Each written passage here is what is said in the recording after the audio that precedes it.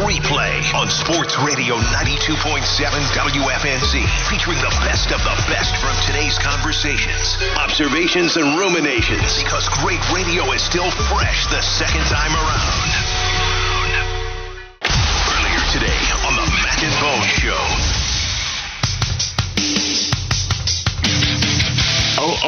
It's Mac and Bo on your radio, baby. This is my friend Matt. Posh, come on, Posh. This is my friend T-Bone. Let's have some fun. I can't go to work without listening to Mac and Bone. Do it live. Years ago, when fans would run out on the field or on the court during a game, it was network policy not to show that because we didn't want to encourage it. So what does that say about the way we in the media use these images now? We can't deny that we encourage it, or at least tacitly approve of it. And everybody has to accept some responsibility for this. I don't think it's the right thing to allow this, but I know that it's going to continue. This is not going to stop. That is Jay Billis, ESPN, talking on ESPN yesterday about court storming and the media's role in court storming. Mac and Bone with you, 8 o'clockers. Welcome aboard, ladies and gentlemen, boys and girls. We got so many different things to get into and talk about. If you missed the first couple hours, you got to check out the podcast at WFNZ, Apple, Spotify. Listen to what you missed, including a What the Bleep segment that was thoroughly enjoyable. We got Sam Farber coming up at 8:25, talking about the new look Red Hot Charlotte Hornets. They're in Milwaukee tonight against the Bucks. We'll talk to Sunshine Sammy, who finally has some sunshine bone. Usually, Sunshine Sammy is projecting sunshine, and we look outside in Hornetsville, and it's pouring down, raining and storming and nasty, right? But now there's actual Hornet sunshine. There is. His forecast will be correct now. There is. In the Charlotte Comfort Systems, temperature right now, 53 degrees. Choose local. Choose Charlotte Comfort at charlottecomfortsystems.com. It is actually raining outside today, Mac, I believe. I can't see at the moment, but I do know that it is a rainy forecasted day today. So Sam has sunshine, but we actually do not here today in Charlotte. We have though Hornetsville. There we go. Nice weather though, and that is a beautiful thing, Bone. It's a beautiful thing. But right now we got to talk about this court storming stuff. Yesterday it got emotional. Things were said. We screamed at each other. Flounder said some things about Kyle Filipowski that you either wanted to, run Flounder over, you're like a court stormer, or you got his back. It was a very emotional day yesterday, Bone. But today... Every day's emotional around here. Today, true. I cried twice yesterday. Today, I want to step back, and let's just talk reality about this court storming stuff. And Jay Billis made that point. Dan Patrick made a good point, too. Like Jay said, they never show the guy that runs onto the field, right? Because they don't want to encourage it during a game, during the competition. But after the competition, they show a ton. Like, it has been glorified. There's no doubt about that. But I still think, though, Bone, am I too Pollyanna to think that you can still have those fun moments where students are out there with their classmates that are players and they're celebrating, but that we just hold the fans off? Like Seth Greenberg last night said, you have a 1 minute kind of cooling off period where everybody from the opposing team, players and coaches, get off the floor. I'm not even asking for 1 minute. I'm asking for 15 seconds, and I'm asking for what Creighton did last week when they beat UConn and stormed the floor. They had an area, Bone, like right behind the benches, leading back to the locker room, where no fans can be. They have it roped off. So literally like 15 seconds to ensure that all the 5 players on the court and everybody that was on the bench is in that little zone. And then let the storming happen. Like, am I too Pollyanna to think we can do both? Like, I realize both extremes. Michael Wilbon, people of his ilk. It feels like older guys in the media. Kornheiser said the same thing. Just get rid of court storming. It's stupid. It's not necessary. It's going to hurt someone. But then I feel like there's a lot of younger, like we had Grace Grill on yesterday, and she says, this is what's great about college athletics. I saw Courtney Cronin say this on Around the Horn. Same thing. You can't take this away. This is what makes college sports great. I believe you can do both. Keep the athletes safe and still have these moments Is it too Pollyanna to think that we can hold them up for a little bit of time? Well, in your situation, it's still a risk for the students that are running onto the court, even for their own players that could, somehow get a knee. So there's still a risk involved in that, but it's a risk if a school is willing to take it. That's on them if they want to get their own students out there and their own players. That's on them. The problem is when you are responsible for the safety and health and well-being of not just your own team, but the other team as well. So as long as the other team gets cleared, everyone's okay, coaches, managers, players, as long as they're out and you want to sacrifice yourself and your own people on the court, that's one thing. The problem that that happens, Mac, is more came out yesterday than just Filipowski. There's that image that I have that went viral of Mark Mitchell, Mac, of two fans running at Mark Mitchell, getting in his way. One has middle fingers in the air, and they are blocking they're all up in his legs. They are blocking his path from leaving. There's Jared McCain's story that Connor O'Neill reported on Saturday, who covers both Duke and Wake, that never went anywhere because it got lost in the shuffle, that Jared McCain was accosted leaving the court and not allowed to leave because fans were in his way. So we've talked about how can Filipowski not get off the court? Well, other guys were trying as well that we can't see, except for the Mark Mitchell photo there, where fans were going out of their way to harass the players, and that's a problem. So what do you do? That's going to be a problem. So what do you do about that, though? Would you ban it then because of that? Or would you do what I'm saying and try to come up, like you got to invest more in security. You also, Bone, have to have security that is young enough and able enough physically to handle this. We had texters point out yesterday, you go to college basketball games, you'll often see security where it's people that are not in their 60s or almost 70 years old, and maybe they can't handle this onslaught. You need more security. You need to beef up security. You need to spend money to bring them in. I think you can do this if you invest. But are you saying the kids are too disrespectful nowadays that they shouldn't be allowed to do it? Like, what do you... Here's the issue that we have also where a potential disaster is going to happen for anybody involved, any team involved in this. These kids, Mac, are probably alcohol-fueled. Some want to go viral. They want to get their content out there, much like the Ohio State fan that ran into Caitlin Clark. She was on her phone not paying attention. So there could be, Mac, students that run onto the court in these situations where they may not have ill intent, but they could run into the back of a knee, of a leg, of anybody. They could fall down themselves. They're running aimlessly. They're not running paying attention. They're not looking out for others. They're just trying to get out there. So do you ban it because of all this? There's got to be. We get it that it's unsafe for the kids that are on the other team. If the schools want to do it, that's on them. I would say yes, but there's got to be at least 25 or 30 seconds before they're allowed out there to clear the court of all of the personnel that played and took part in the game. That's what I'm saying. I think you can There's have gotta be a time your where fun. I think the kids can have their fun, and I think we can make it safer. But you got to give them some time to get off the floor. And that's my question. Is that reasonable? I heard some people yesterday say it is not reasonable to think you can police this at all. And then you got Jay Billisbone. He's the other end of the spectrum. Listen to what Jay Billis said yesterday on ESPN about this and an idea of how you can punish students if they run onto the floor. And if you do that, they will never run onto the floor again. Listen to this. The truth is, nothing's going to change now. We're going to talk about it. It's going to go away, and nothing's going to change. And if they wanted to stop it, they could stop it tomorrow.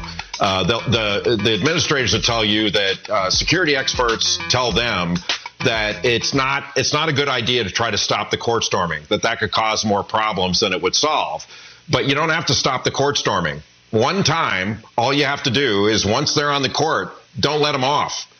Just say you're all detained and give them all citations or arrest them if you want to. And then court stormings will stop the next day.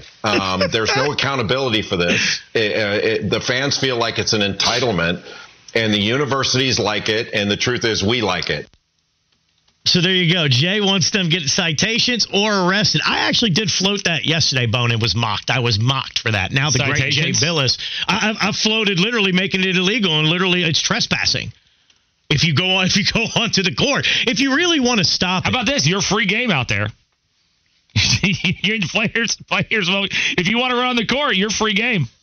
You run out of player, you might get hit. Well, I think that's the way I think it should be any which way.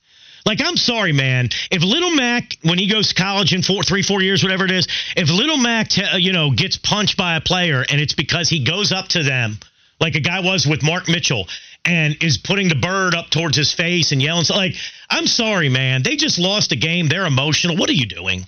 And again, that goes back to how disrespectful our society has become. The social mediaization of society, where you say stuff to people and you don't expect ramifications. But the thing is, though, Bone, that's another issue. And they're running up on Mark Mitchell with middle fingers after he lost a game, and then you want to blame Duke players for how they react to stuff like that?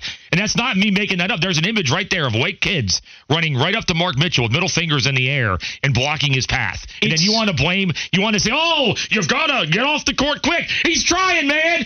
He's got kids. Mark Mitchell was near the safety zone, basically, of getting out of there. He's got kids in his path with middle fingers after losing a basketball game. He's a 19-year-old kid, and we want to judge the character of the kids in that moment. How would you react to that? A lot of people out there have a lot of internal strength, don't they? That's what I'm saying. If you get punched, I got to be honest, I don't feel bad for you. Like, again, you are assuming a risk you run on the court at all, right? That something could happen to you. But when you go up and act like that to somebody who is that big yep. and just lost a game where they might be feeling emotional and ticked off about it, I'm sorry, man. Whatever happens to you at that point, I don't know if I feel too bad for you. Now, what's happening on the text line is very interesting to me, Bone. There is a large percentage of the text line that, like, finds this talk to be ridiculous.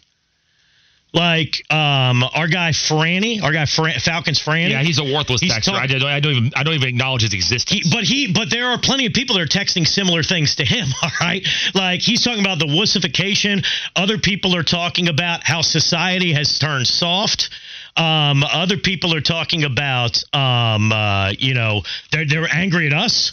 They're angry at us. You guys sound like complete snowflakes discussing this. Let kids have a little bit of fun.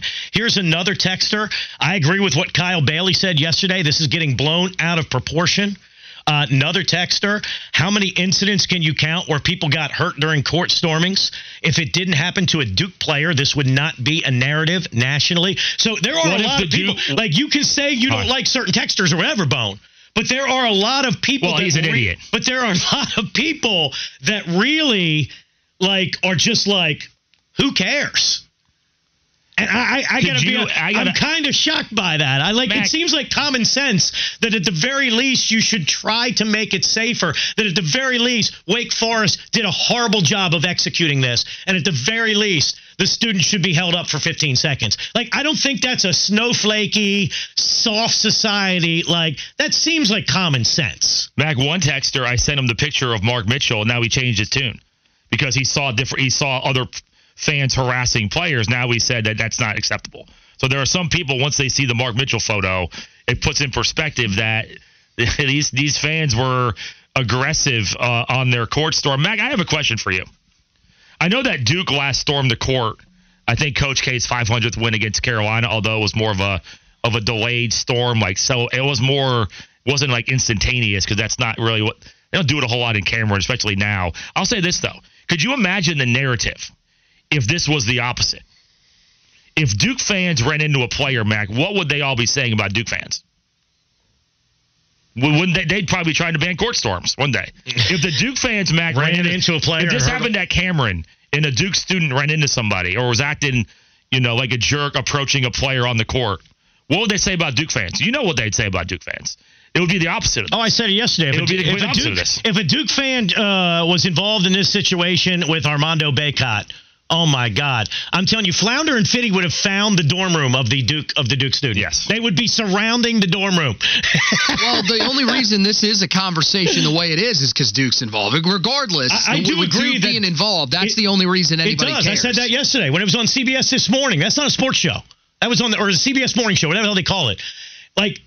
Duke's presence. And I also said yesterday, something will be done about this, and it will be because Duke's involved, because it makes more people talk about it when Duke's involved. And then you also this year, as multiple texters point out, you had Caitlin Clark. I would say the best player in college basketball, period, right now is Caitlin Clark. I don't give a damn what gender you're talking about. She is the biggest star in college basketball right now. Yep. And you had it happen to her, too.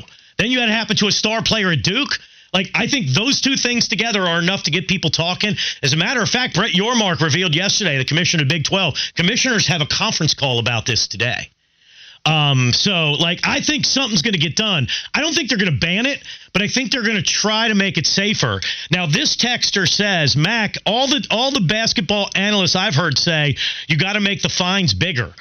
It's ridiculous. The ACC does not fine you any bit for court storming. Paul Biancardi said it should affect the net ratings yesterday. I mean, that's crazy. That was like Bone saying they should take them out of the conference. So, yeah, you're going to punish the people on the floor for the Yes, because it's a university problem. Are they part of the university? When schools get sanctioned. So the kids, it's on the players. So here's the solution. NCAA comes down on a school, is it always about those players?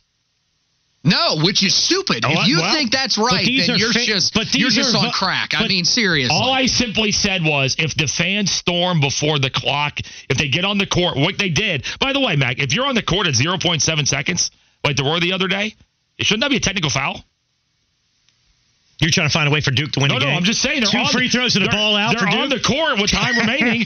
All I said was, if they're on the court before the 30-second clock expires, they're not allowed to play in the conference tournament, because that's a university and school problem where they didn't organize the safety enough for the well-being of an opposing team. That's right. So line up all your bench players, all the guys that are not in the game, and those guys have to prevent the students from coming on the court, because if not, then you're going to miss the NCAA tournament. That makes no sense. That makes absolutely no sense. You didn't listen to me. I've listened. That is your exact argument to take them out of the conference tournament. He said conference. No, you said conference tournament. You said NCAA right there. What? I mean, if teams don't make it into the conference tournament, then they're probably going to be deemed ineligible. Then they'll organize this thing better, then, won't they? Probably not. I got to be honest. Do kids in the stands care? I don't think. I think there are certain kids that just don't care. I have a hard time believing the basketball team should suffer for a bunch of drunken, Jay Billis's wild claim would be better than that. That just makes no sense. But I just feel like, can we not get together and can we not come up with a uniform way in each conference to handle it, where you have enough security, where you don't shortchange the amount of security because you're trying to be cheap? Like, I don't know. Flounder, do you want to blame Mark Mitchell? Was his feet in the way? Do you want to analyze the arch of his feet? I'm thinking about it at this point. I thought we weren't going to be emotional today, Bone. No. We're going to be pragmatic and logical. Bone is back to being emotional. I'm not emotional at all. It's going to be arch madness, where Flounder breaks down the strides of Duke players' feet like we did yesterday. Listen to Mac and Bone every weekday morning from 6 to 10. Instant replay continues with more in a moment. Only on Sports Radio 92.7 WFNZ. The exclusive home of the Charlotte Sports Fan. You're listening to Instant Replay on Sports Radio 92.7 WFNZ. Because great radio the second time around is always twice as nice. This afternoon on the Wes and Walker Show.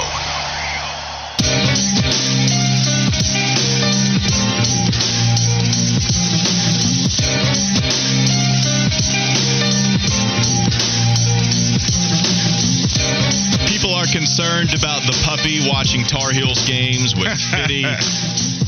You can text in and share your concern on our FanDuel text line, 704-570-9610. That's exactly what Matt in Greensboro is doing. Fitty, please don't watch any more Heels games with the puppy. It's going to think its name is What the Bleep. What's so funny is my cousin, she came upstairs, and so she sees that he's sitting kind of in my lap, and she goes, oh, because she thinks it's so cute. Mm-hmm. And then we do something stupid, and I just, what the? And she goes, oh, okay, let's just go downstairs. And she took. Can't listen to that kind of language right now. Now, here's the problem, and I know she doesn't listen, so we can talk about it. She named the dog. His name is Dorian. It's something about me is that there's not many things I love more than a human name for a dog. I will laugh at it every time. The dog named Dorian is a good one for me. I'll never forget one time I was at my buddy's house for the first time, and I mean a big old fat cat walks into the living room. I mean, it is wide. It is a behemoth of a cat. and he walks in and he paws at the couch because he can't jump up on it. He's meow, meow, trying to get up on the couch. Can't do it because he's probably 25, 30 pounds, okay? Like, this thing was saved, and so just to not paint these people out to be the worst humans feeding this cat until it can't jump up on the couch anymore, said, oh, goodness gracious, it's big. We kind of laugh at how big it is. I said, hey, what's the name of the cat? His name is Christopher. I died. Christopher, the big old fat cat. R.I.P. That was a long time ago. The cat. Ooh, I was dying. 336 writes in, Carolina-Miami 2011 ACC tournament game. That's the Miami game for me. We looked it up during the break, and that was the time when North Carolina sleptwalked. I don't even know. Sleptwalked? Yeah, that's a word. Sleptwalked in the first half of that 2011 game, and then they came back from 17 points down, did the same thing against Clemson. Fitty, you remember it well. Yeah, that was a game where Zeller hit a shot like right before the buzzer Friday, the ACC tournament. Back was when the final was played on Sunday. And me and Flat went to different high schools. So I was actually in school. He was out for spring break, and I had him texting me under like the media timeout scores. And I was in an ag class at Andrew Jackson High School. Ag. Is that AG or agriculture? Agriculture. Okay. And when I got the day that they won, I remember I jumped out of my seat in the class, and my teacher, his name was Ashley Young. What you celebrating over there, son? And I had to tell him, and he didn't care. We have a King of the Hill segment coming up a little bit later, and you sounded very King of the Hill-like. Definitely did. That tracks for historic Lancaster. That sounds like Hank Hill.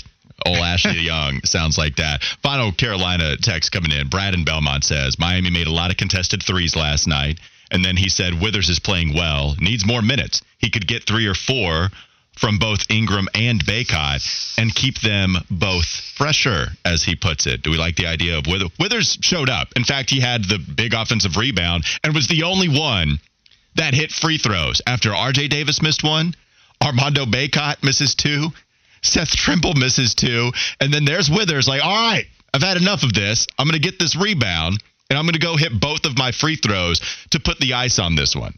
So Jalen Withers, he comes out and helps. Do you like Withers getting more minutes and taking Baycott off the floor less? No, I don't like that. I mean, Withers is a nice piece. You can put him in for spots every now and again, but you need Ingram, especially the fact that we've seen stretches from these guys where they have looked like the type of players you want them to be. Armando has had games to remind you of the potential that he has, and then Harrison Ingram, too. He was another guy that when Carolina was looking like that team I described at midseason, this was a guy that was putting up double-doubles and making all of the little plays, the hustle plays, the steals, the deflections, all of those things that Carolina needed. And so that has seemed to slow down with him just a little bit as well. But no, I don't think Withers should be taking minutes from either of those two.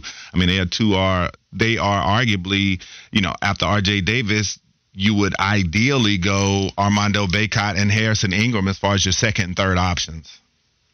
Withers was good. I'm glad that was the thing for me, was also laughing at the fact that Carolina erupted after Jalen Withers hit those free throws, because it felt like a lifetime since they hit a free throw in that one, because they just couldn't ice it. And then finally Jalen Withers was able to do so. Let's move into this Carolina Panther convo and also talk about what's going on in the text line, which is people telling us their pets' names, which I love because some of them are great. We'll read some of those texts at the end of this segment because you guys have some great names for your pets, and I want to read those on the FanDuel text line. Feel free to mention it yourself, 704-570-9610. West Joe Person of The Athletic, Mike Kay of the Charlotte Observer, each did profiles on new general manager Dan Morgan. What was some of the stuff that jumped out to you on Dan? What's something that you want to take us first and foremost because you think this is a big reason as to why he'll be successful, or you're questioning what Dan might be as a GM? Well, the first thing that jumped out is how man has the discipline to be down in the city of Miami that I love and adore oh so much.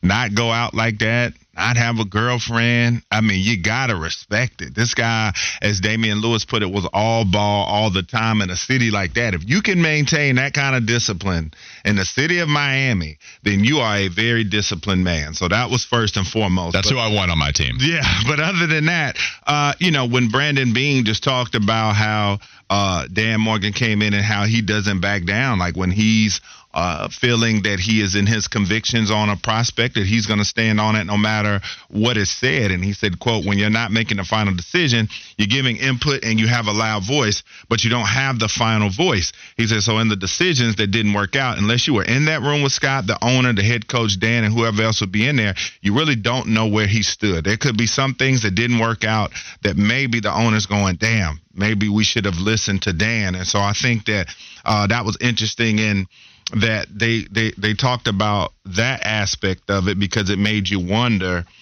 just, how much input Dan had with the previous regime.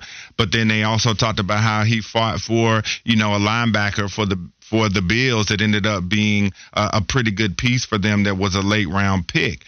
They talked about how his work ethic was when he came in from day one. And even though this guy was a stud linebacker in the league, never talks about his playing days.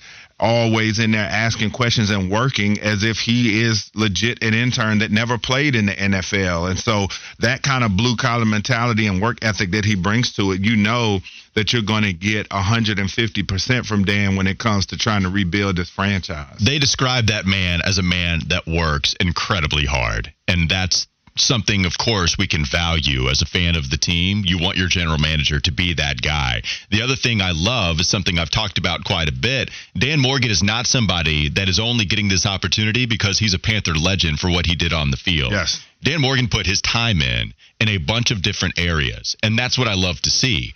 Because if you think about it, how many guys have his kind of success on the football field that are now general managers? Mm-hmm. You can find these guys on assistant coaching staffs all day long. You can find these types of dudes that go into TV. I mean, plenty of them are in TV because that's the idea. These media outlets, they want to go get the name that you recognize because you as a fan, they're banking on you wanting to hear from Randy Moss. They're banking on you wanting to listen to Tom Brady, and that's why they're going to throw them all of the money. There's a reason they go to the Manning cast, the Hall of Famers that are no-brainers. Those guys always go to TV. General manager is a different game, and Dan Morgan did both the college and pro scouting route with multiple teams before he's named the head guy. I didn't get the sense that he's too closely tied to Scott Fitterer for me to feel a little worried about him being the next general manager. And I know that's a worry for some, and it's understandable. But at least here, with your point that you brought up, what Brandon Beane had to say, he was telling Panthers fans, don't worry about that, because ultimately it's not his decision. He can give you his input, but whatever is the end decision, Scott Fitterer has to sign off on. So maybe Dan Morgan did disagree at times. And just because he and Scott Fitterer are very good friends because of their time in Seattle, and of course because of their time here in Carolina, it doesn't mean Dan Morgan was just some yes man all the time. I'm sure he did disagree on some stuff. And even if he well, Scott, I see your point. I like this guy. I would go this direction, but that's fine. I'll sign off on him. That's still a disagreement, even if it's just, okay, if you want to roll that way, that's fine enough. I would rather go this route. But even if you can understand where Scott is coming from, you ultimately acquiesce because Scott's the one calling the decisions anyway. Not that Dan Morgan is backing down, but what are you going to do? Argue until you're blue in the face and then just let Scott do whatever he wants to?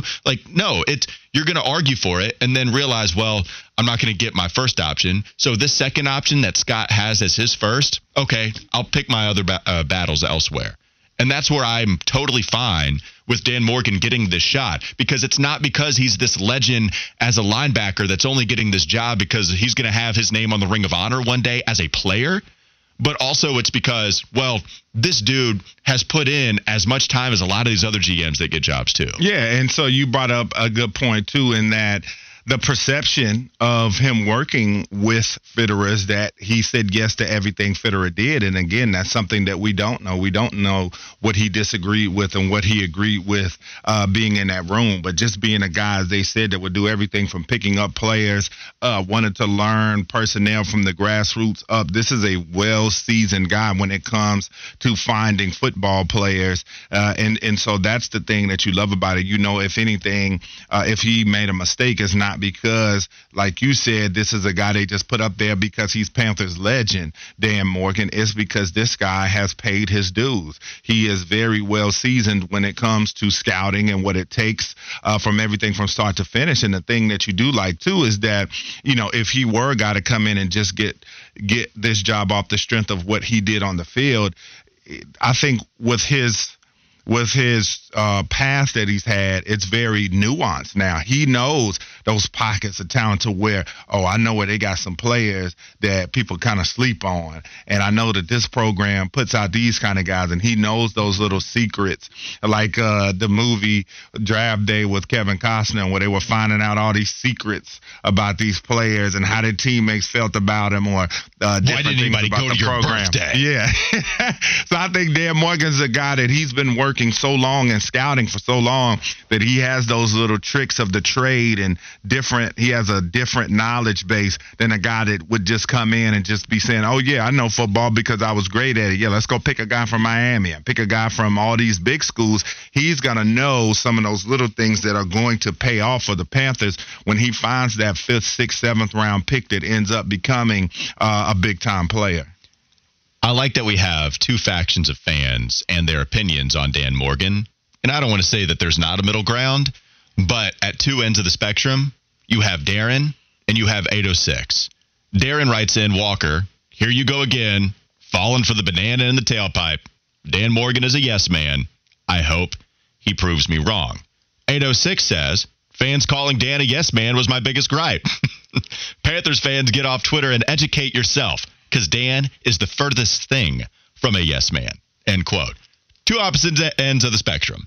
I'm falling for the banana in the tailpipe to believe that just because Dan was working under Scott Fitter, it doesn't mean that he's going to be a carbon copy of what that GM was. Mm-hmm. You're either Darren or you're this other guy that's willing to give Dan Morgan a shot, and he could be the furthest thing from that. I'm at least allowing that opportunity. Because when you have a boss, when you have somebody that has final say, what are you going to do? I mean, you can try to sway him as much as possible, and they rely on their scouts. And I think Scott Fitter has done that. One thing about him that was different than Matt Rule, that was different than maybe even Frank Reich to some people, Fitter was always fine at the podium. He didn't say anything stupid.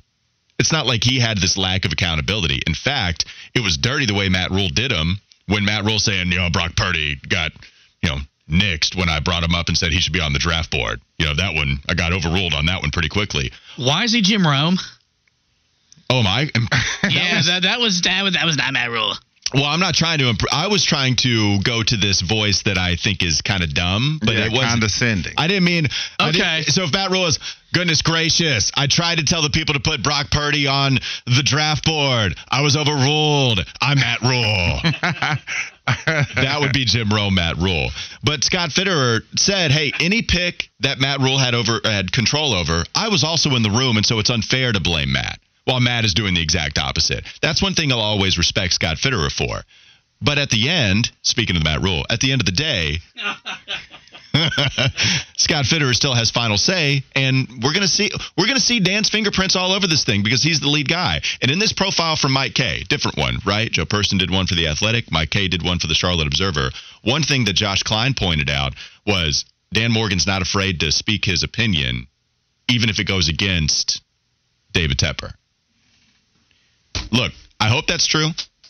It's great to hear. I could see Dan Morgan being. I agree. Like that, though. What?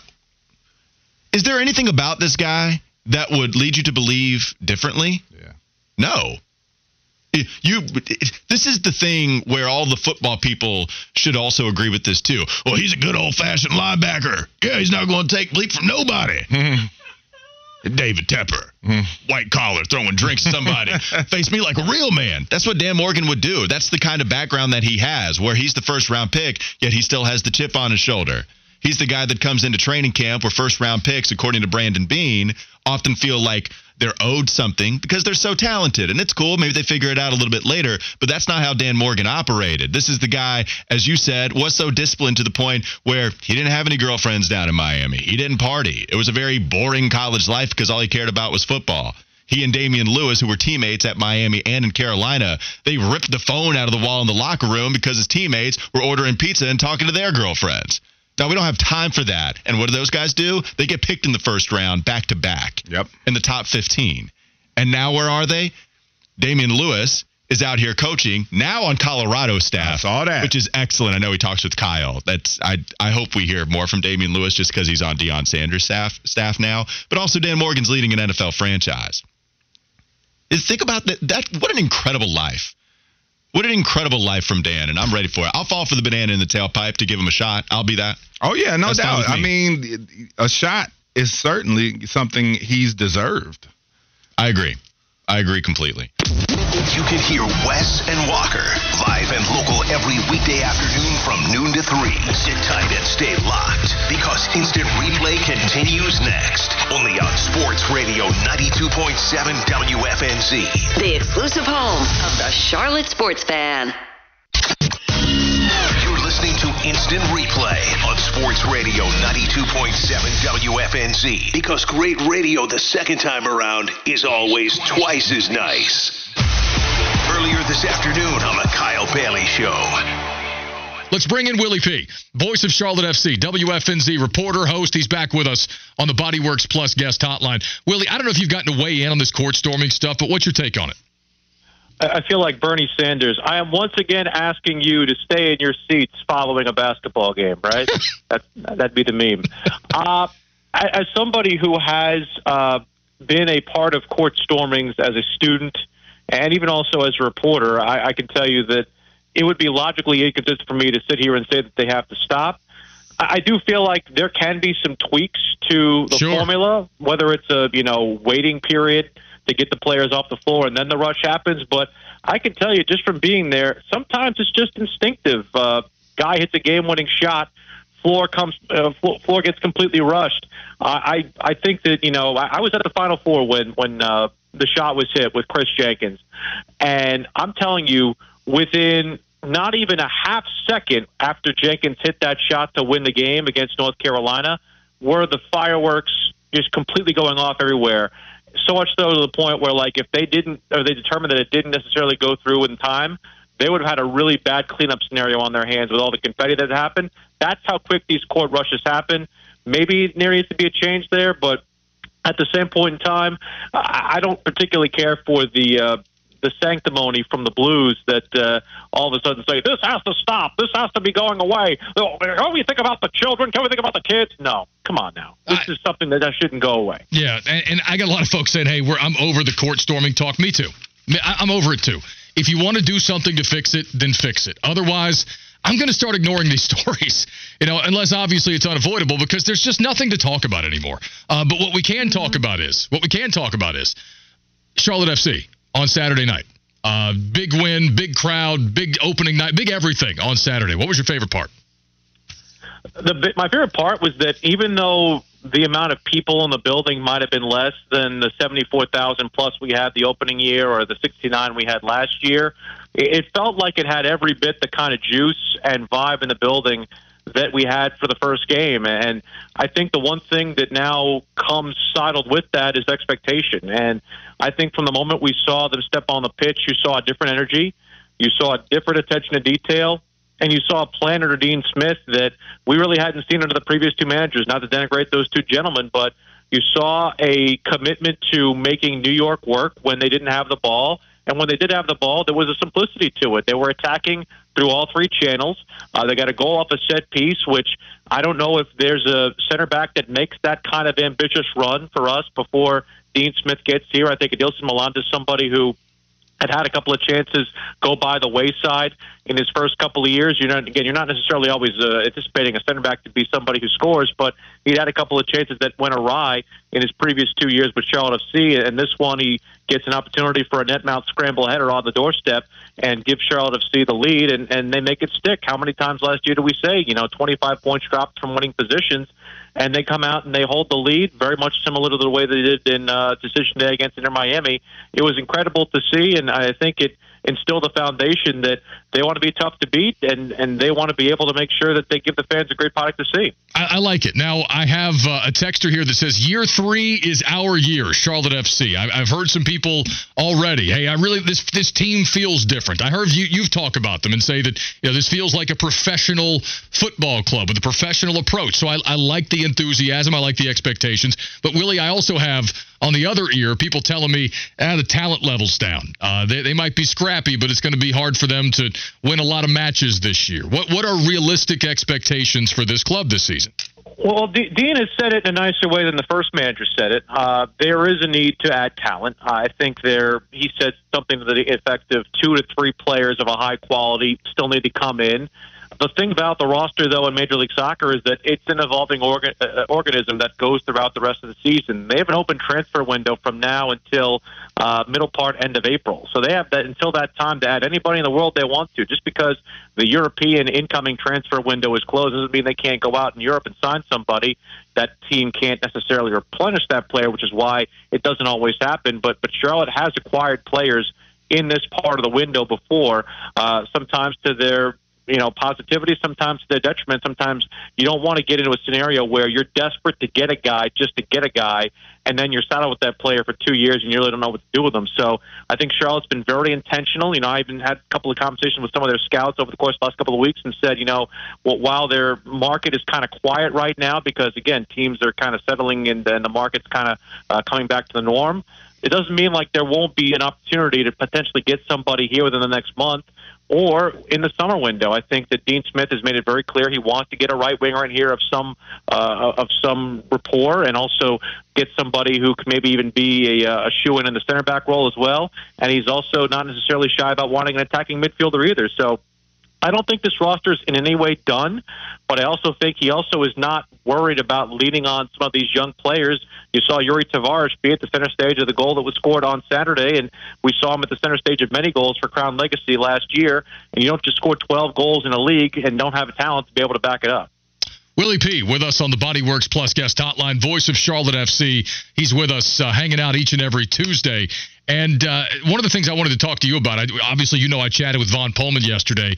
And I said, hey, Vaughn's great. I thought he was great. We'll have him back. And he told me, I said, look, just contextualize the MLS for us now in the world hierarchy of football leagues, soccer leagues. And he said, they're battling for 10th right now. But he stressed, hey, the football is getting better and better all the time. It's really good soccer week by week, and it's only improving. And I completely, I can understand where he's coming from. My question for you is, with the support that this organization has gotten, the overwhelming support already, 62,000 again for opening night. Is the rest of the world taking notice of this? And I don't mean are they talking about FC in all corners of the globe? But I mean, you pointed out the other day, how few soccer matches abroad over the weekend pulled the same kind of attendance numbers that Charlotte FC did. Certainly there are people, internationally that are noticing what Charlotte FC is doing, right? Well, they definitely are, Kyle. And I think Dean Smith is a big avenue of that. When I was over in Europe, on my vacation over the winter, I brought Dean Smith's name up to a bunch of people, and they said, oh, well, he's going to bring a lot of credibility to that organization. And I said, well, we already do kind of sell out our opener with 70,000. They're like, 70,000?